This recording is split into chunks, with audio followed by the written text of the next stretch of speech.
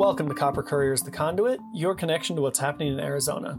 I'm your host, Cameron Stevenson, and today we're looking at some good news for cities strapped for cash, a recent spike in coronavirus cases we're seeing around the state, and learning about how much harder Arizonans living in poverty are getting hit by the pandemic than our state's wealthiest residents.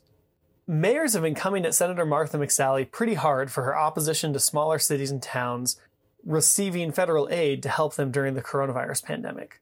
But now they have reason to celebrate. $441 million was just approved to help out small-town Arizona. And it's not coming thanks to Senator McSally. Governor Doug Ducey is actually the one that made the decision to help out smaller municipalities. But you might want to hold the applause for the governor, as his decision to end our stay-at-home order is looking to be premature. About 2 weeks ago, he let his executive order telling people to stay home expire. And now we're seeing an increase in coronavirus cases. Today we had 700 cases announced. That's the most we've ever had.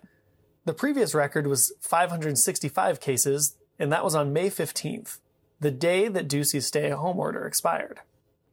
And even though businesses are running more or less as usual, the financial impact is still being felt, by some much more than others. A recent study that took place at Arizona State University found out that our state's working class is feeling the financial strains of the coronavirus pandemic much more deeply than those making six figures or more.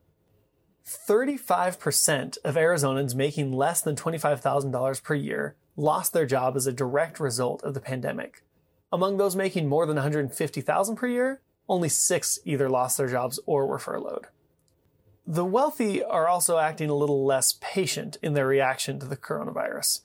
More than half of those making six figures or more said that they're upset that they have to temporarily discontinue normal activities in order to protect the public health.